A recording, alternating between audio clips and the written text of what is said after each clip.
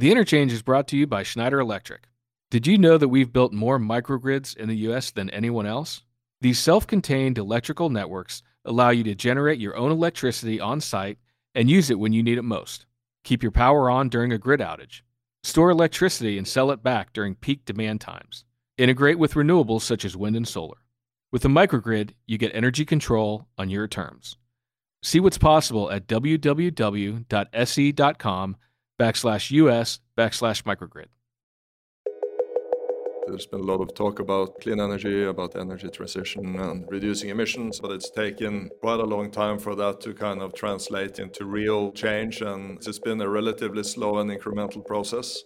And I feel there's a lot more momentum now. You need to come up with a technology that can solve problems as well. This is The Interchange, Recharged. I'm David Bandmiller. The race to decarbonize is well underway. Every day I see new initiatives and technologies which could solve some of the biggest challenges we face in getting to net zero. It's a learning curve for me, but I'm all in, and I hope you are too. So join me as I navigate through the world of clean technology, and together we can learn something new on every episode of the podcast.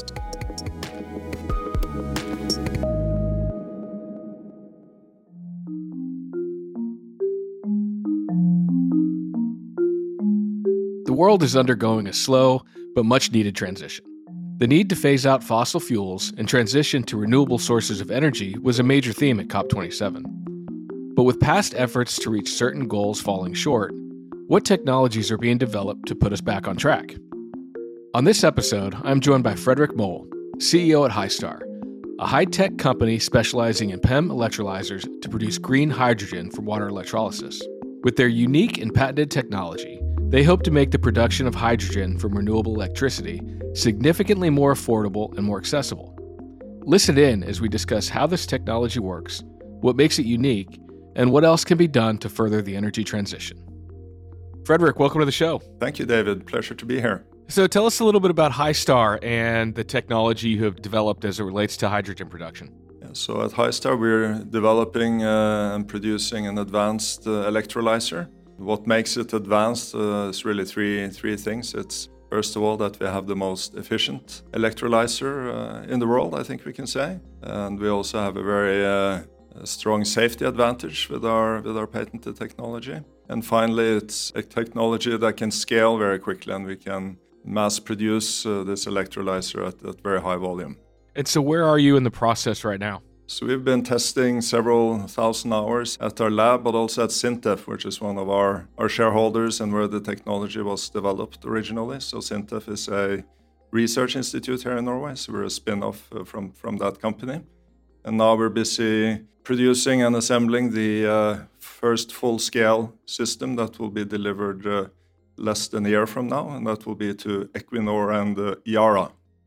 So what else makes Hystar unique? Obviously, you've got the patented technology, but what else is there? Well, that's really the core of what makes us unique is our patented technology, and I think that in itself is kind of the unique feature of Hystar. A lot of electrolyzer companies are expanding and working on cost reductions and capacity increases and so on, but there hasn't really been any big technology improvements in terms of efficiency if you look at the market today. So that's really what we bring to the market now is a completely new way of operating an electrolyzer, which gives us that significantly higher efficiency and will reduce the cost of green hydrogen. Yeah, so the IEA came out and said that the cost of producing hydrogen from renewable sources could fall approximately 30% by 2030. How do you see your role in that? I mean, do you think you can actually bring those costs down further with the further development of this technology? Yeah, definitely. I think we will be able to take a leading position in that process. There are kind of two aspects to bringing the cost of green hydrogen down. It's, first of all, the OPEX side of things. How much electricity do you need to produce one molecule of hydrogen? And that's where we have a very big advantage, given that we have the ability to use thin membranes. We can get into the technology later, but that's really the source of the majority of losses in an electrolyzer is the resistance across the membrane, and we're able to use significantly thinner membranes, which gives us a much higher efficiency. So the OpEx is one side, but then there's also the CapEx. Can you produce the equipment at lower cost than today? And a lot of people are working on that, and volume plays a big part here as well, of course. Electrolyzer industry is fairly small, I think we can say at the moment. Last year we were probably around 300 megawatts installed or delivered in total, and looking forward, almost everyone who's has any opinion about the market are at least in the multi-gigawatt sort of per year scale if you look at the market going forwards the next 5 to 10 years. Yeah, so it sounds like it's a really scalable technology. I mean, where do you see it over the next 5 or 10 years on your ability to scale up with demand? Well, we feel we're in a pretty good position there, given the supply chain that we can use. So our philosophy at Hystar is to produce all the components with external suppliers. So we have subcontractors we work closely with. So on all of the key components of an electrolyzer, like the catalyst-coated membranes and the bipolar plates and all the other stuff we need to produce, that's done externally, and we work with established suppliers who are already in mass production and who are delivering at large scale today. So again, not the typical electrolyzer component manufacturers, but the guys who are producing in high volume for the fuel cell industry. So we can scale very quickly from that point of view. We do need to invest in our internal operations and assembly process as well. So that's something that we're working on at the moment. So as a first stage, we're investing in a optimized assembly line here at Hystar. And that will be for at least a gigawatt initially, possibly more. So that's a production line that will be operational in 2025.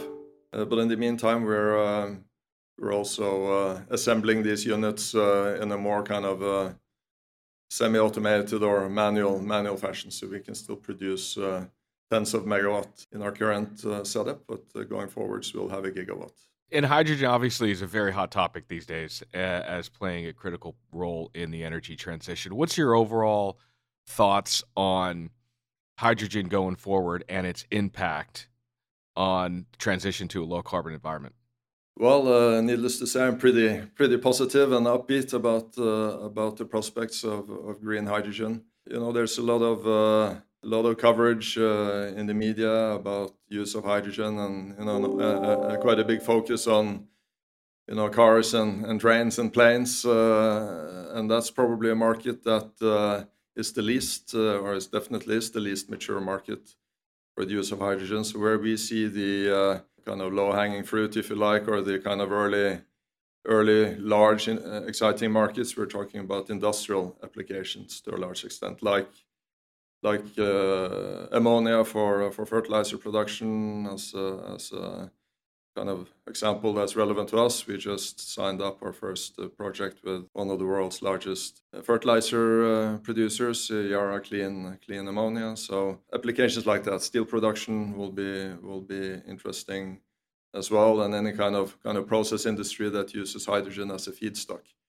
I think that those will be very exciting applications, which are already using hydrogen today. It's an existing hydrogen market, and we shouldn't forget that there's about $100 billion worth of hydrogen sold in the market, but it's all gray basically, or most of it is gray, and that's definitely our kind of short-term focus, is to look at those markets. But going forward, you have new applications as well. Yeah, the ammonia side is really interesting because, I mean, the production of ammonia is energy-intensive process, and ammonia is about a 200 million ton a year industry, of which 70 to 80% goes to the production of fertilizer. And there's a high focus on green ammonia production. So your partnership with Yara is really interesting because that's an area that needs to be addressed given its impact on the food supply. On your partnership with Yara, what kind of impact do you see that having going forward? First and foremost, it's our first full-scale installation where we will run a full-size unit in sort of a customer environment. And In addition to Yara, Equinor, the Norwegian energy company, is also part of it, as well as the leading gas distribution company in Norway, Gassco. So it's sort of a 3-customer project that for us is, point one, a great reference project for us, where we can showcase our technology under kind of realistic field conditions. And of course, having companies like Yara and Equinor on that project, we kind of see it as a qualification process, if you like, to deliver large-scale projects, not only to them in the future, but to other companies or other customers around the world as well. From our point of view, a great customer reference project, and also a good way for us to qualify the project for large-scale assembly. So we, large-scale production, we don't go, we see the projects in the future, we see the size of projects in the hydrogen space growing. A few years ago, a 1 megawatt electrolyzer was a pretty big installation. Today, the largest installation in operation is around 20 megawatts. But in 5 years, and certainly in 10 years, you'll see, earlier than 5 years even, you'll see plants of hundreds of megawatts being installed, and those projects are now being developed, and the first contracts are being signed, and everything we do now, including that initial 1.5 megawatt project that we have with Yara and Equinor, that's there as a key step to go for those large scale projects a couple of years down the road.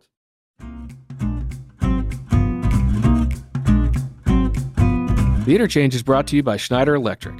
Are you looking for more energy control, but worry about the upfront costs of a microgrid and renewables? We have you covered. Schneider Electric offers energy as a service for customers like you who spend $40,000 or more each month on energy. With energy as a service, you get customized solutions to help you meet goals for sustainability, efficiency, and cost control, including a microgrid and adjacent energy infrastructure. We also handle every step of the process and assume financial and operational risks. Upgraded electrical equipment, reduced emissions, predictable long-term pricing. Energy as a Service provides all of this and more. Visit www.sc.com/US/EAAS to find out if Energy as a Service is right for you.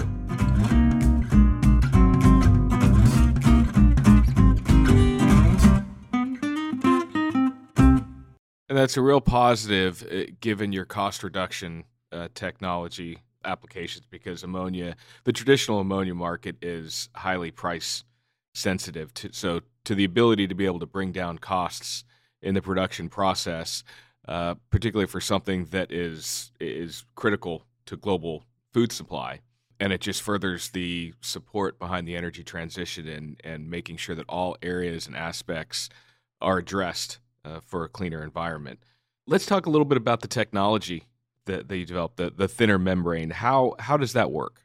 So it's in fact a pretty simple idea or operating principle, if you like. The majority of the losses in an electrolyzer, they're due to the resistance across the membrane, so ohmic resistance across the membrane.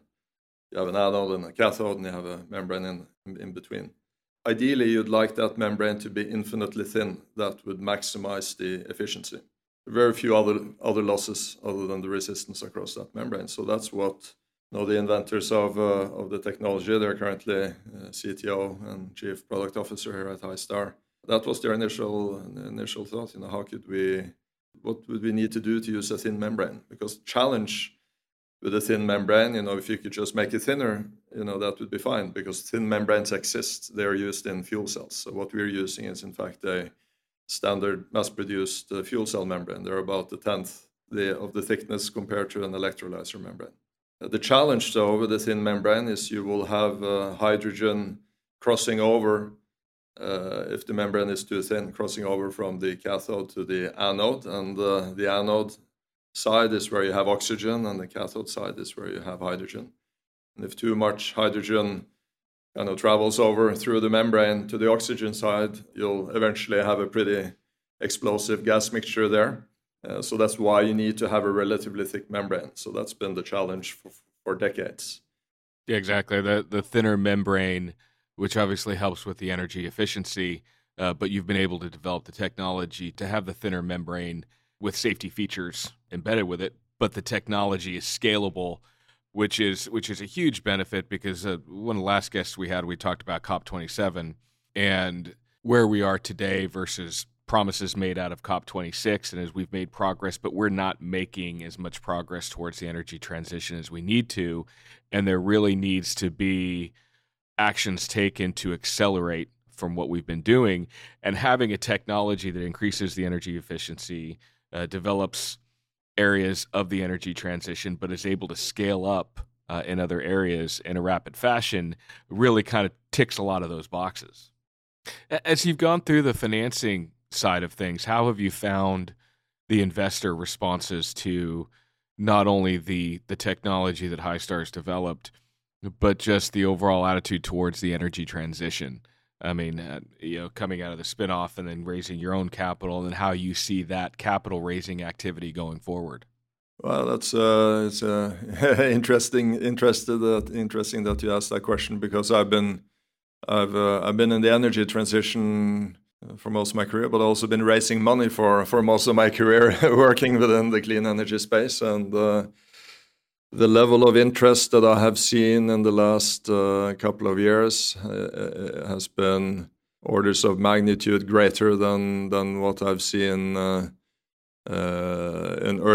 earlier times. And there are several factors, of course, but a general kind of observation or trend is that you both have a lot more investors who focus specifically on clean tech, to use that term, but you also have sort of a large swath of generalist investors who commit large amounts of capital to clean energy technology. So there's more money out there, and it's sort of become more of a mainstream segment, if you like, to invest in. So there's a lot more momentum and capital behind that. So we've had a lot of interest, to put it mildly, from investors. Yeah. Yeah, the market's definitely growing for that, and that's why I like the technologies I hear about Hystar that has a cost reduction component to it, because, I mean, people are still looking at returns, right? They've got money focused on green technology or their investments that have a green aspect to it are viewed very positively, but you still have to look at the overall returns. And so when you've got technology that's helping commercialize a market, reducing costs, so that can help with the expansion, help with the returns for investors, that's just going to have more money flowing in that, again, accelerates the energy transition. And as I mentioned earlier, there was sort of a period where green energy was kind of hot from an investor point of view as well, from kind of around 99 to early 2000s. And I think there probably weren't too many big financial successes that came out of that, a few, but and some of the companies are now developing well, like the major fuel cell companies for sure. Some of them are still around, and we're kind of got their first sort of major funding during that period. But it's taken time, I think, for the market to mature, for some of the technologies to mature, and it's taken quite a long time. But I think right now there's a lot more momentum and intent, and the technology is at the right level to scale now, and the market is ready, and the customers are ready, and the kind of regulatory aspects are developing as well in a positive way.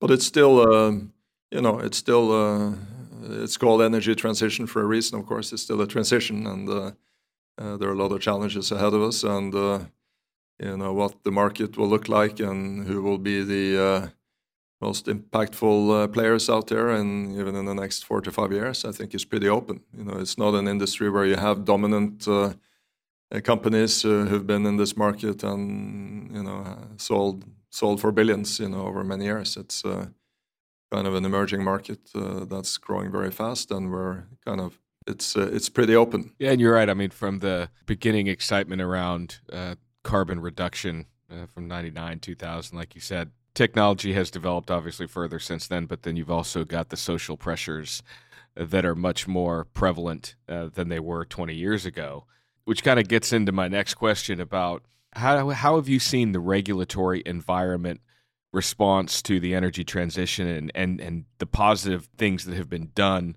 to further the transition, but maybe what else could be done? Well, I think first of all, it's on the agenda to a large extent, top and center, with a lot of governments and countries around the world now. So you see the sort of narrative and the focus has changed. And of course, that in itself is not good enough. But we've seen that, as you said, public opinion as well has been pushing this further. But, we see there's a lot more funding available for new green hydrogen projects, kind of on the customer side, but there's also been more funding available for development of new technology, and that's something that we have benefited from as well. So we received quite good funding from the Norwegian government, and we expect to receive funding from Europe as well going forwards for new projects that are coming up. So that's I think things been positive. We see the very recent developments also from your neck of the woods with Biden's latest act with the $3 per kilo incentive that has put in. I think that's the type of kind of regulatory initiatives that are important and that we need to see more of to stimulate the use of hydrogen in that transitional phase.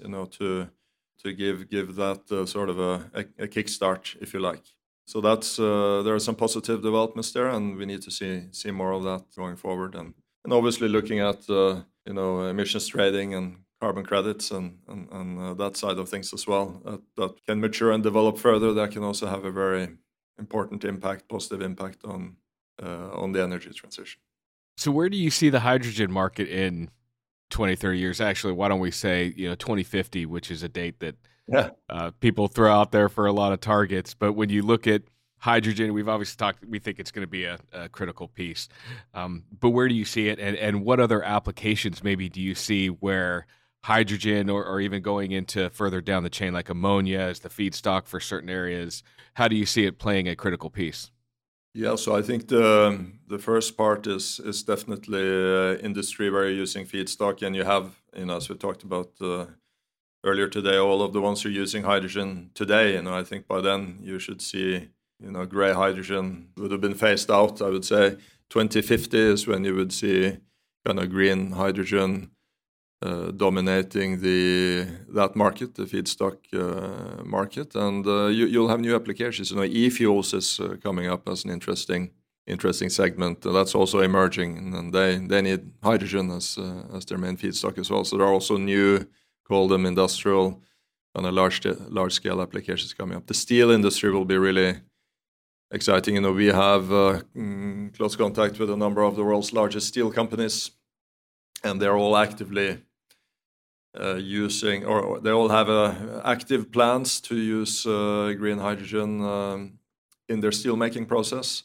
make green steel and kind of replace coal as a reduction agent with hydrogen. So I think that's a process that will take some time because these are big companies, but they all have a very serious. The ones we're talking to, for sure, are very serious about switching over to hydrogen, and that's a massive market in itself. So one can discuss how many gigawatts per year will be sold annually, and that's anyone's guess really. But we're talking a multi gigawatt and really or tens of gigawatts market annually. Much sooner than 2050 for sure. So it's going to be a major industry by 2030. It's always interesting in the discussions that I have, not only with industry participants, but the banking community as well, is the focus on, not only scope 1 and 2, but 3 emissions. And so you're really looking down the supply chain and how green the process is, and not just kind of greenwashing certain things. It's really a focus. And I find that interesting, just as we're looking down the road, that there is that focus on it, because that's only going to help the overall decarbonization of the environment. Yeah, and of course that's key for us as well. We need renewable power to produce green hydrogen, and renewable power needs us. They need green hydrogen to scale up renewable energy as well. So that's a very much a kind of codependent or symbiotic relationship there. Once you get up to 20-30% renewable power within a national grid, you need to have some kind of grid balancing and power storage, and I think hydrogen will play a key role there. And of course, we need access to a lot more renewable power going forwards as well. So the whole value chain there is important. You've been operating in Europe with Hystar and your previous career. What kind of lessons learned do you think could come out of some of your experiences? Particularly the U.S. is behind on certain aspects. So given your background in clean tech energy and your long career in it, what are some of the lessons that you've learned on your journey that you think should be applied for everybody kind of going forward as it relates to the broader energy transition? Well, I guess the lessons learned from the past, which I hope won't apply too much for the future, is that things can take a lot longer than you expect, right? And you've seen. So that's been the main lesson learned, I guess, that there's been a lot of talk about clean energy, about energy transition and reducing emissions and all of that. That's been discussed for as long as I've been involved, for sure, and it's been relatively important as well. But it's taken quite a long time for that to kind of translate into real change and the real projects. It's been a relatively slow and incremental process, and maybe not with enough support from governments, and industry has sort of been there's been a high degree of greenwashing during the last 20 years as well, and there's still some of that also, but I feel there's a lot more momentum now. But that's kind of one lesson, I guess, and the other lesson is that you need to come up with a technology that can solve problems as well. So as kind of looking at it from my point of view or from an OEM's point of view, you can't just sit there and wait for governments and customers to come to you either. You need to look at what you can do from a technology product point of view to unlock new opportunities and new markets and solve the energy transition from that perspective. And that's not that easy either, and it takes a lot of money and smarts and time as well. But I think in general, with the clean energy industry, there needs to be a lot of capital available, and you need to kind of go for it in a bigger way than perhaps in other industries that are less capital intensive. This is much more capital intensive, so you need money available, you need the kind of market and regulatory environment to be receptive, if you like, and then you need to have the right technology and product, and these things need to kind of come together.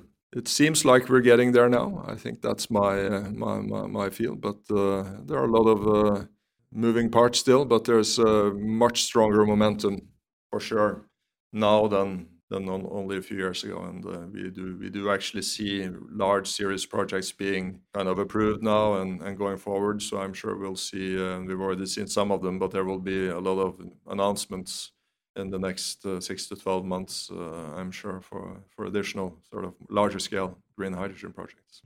Yeah, I mean, that's right. And just as it relates to a number of technologies, I mean, a number of guests have said to really make an impact, it's a technology that can have an impact on a global scale being developed, and two, that can be scalable, at least in somewhat of a reasonable time frame.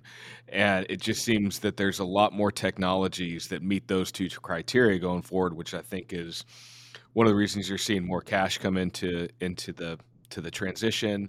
Governments are behind it. You're seeing these, like you said, the large projects that are getting approved on the hydrogen side, and so a lot of those start coming together, which just is going to help accelerate it. Because, like I said, based on the UN report, we're not where we need to be to meet the targets that were outlined.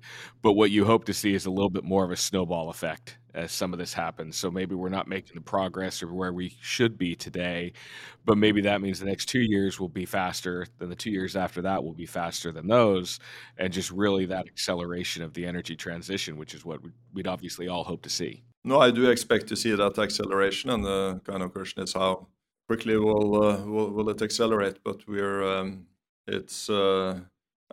I believe it's definitely happening for real, if you like. Now it's a lot more mature technologies and products out there as well that have been in the field, and we have there are some good reference projects, and things are happening on the ground now. I think that's something that we're clearly seeing a development day by day, and things that are not public yet, perhaps in many cases, but that are close to being public. So we'll see that acceleration for sure already this year. Once people start talking about numbers for 2022, which will be in a few months, I guess, I'm pretty sure there will be quite a significant growth compared to the previous year. Well, Fredrik, I appreciate you coming on the show. Really interesting discussion, and I'm anxious to see how Hystar performs going forward, and some of these projects come online, and the scalability around your hydrogen process. So, really appreciate your time. Yes, thank you, David. Same to you. Enjoyed speaking with you today as well.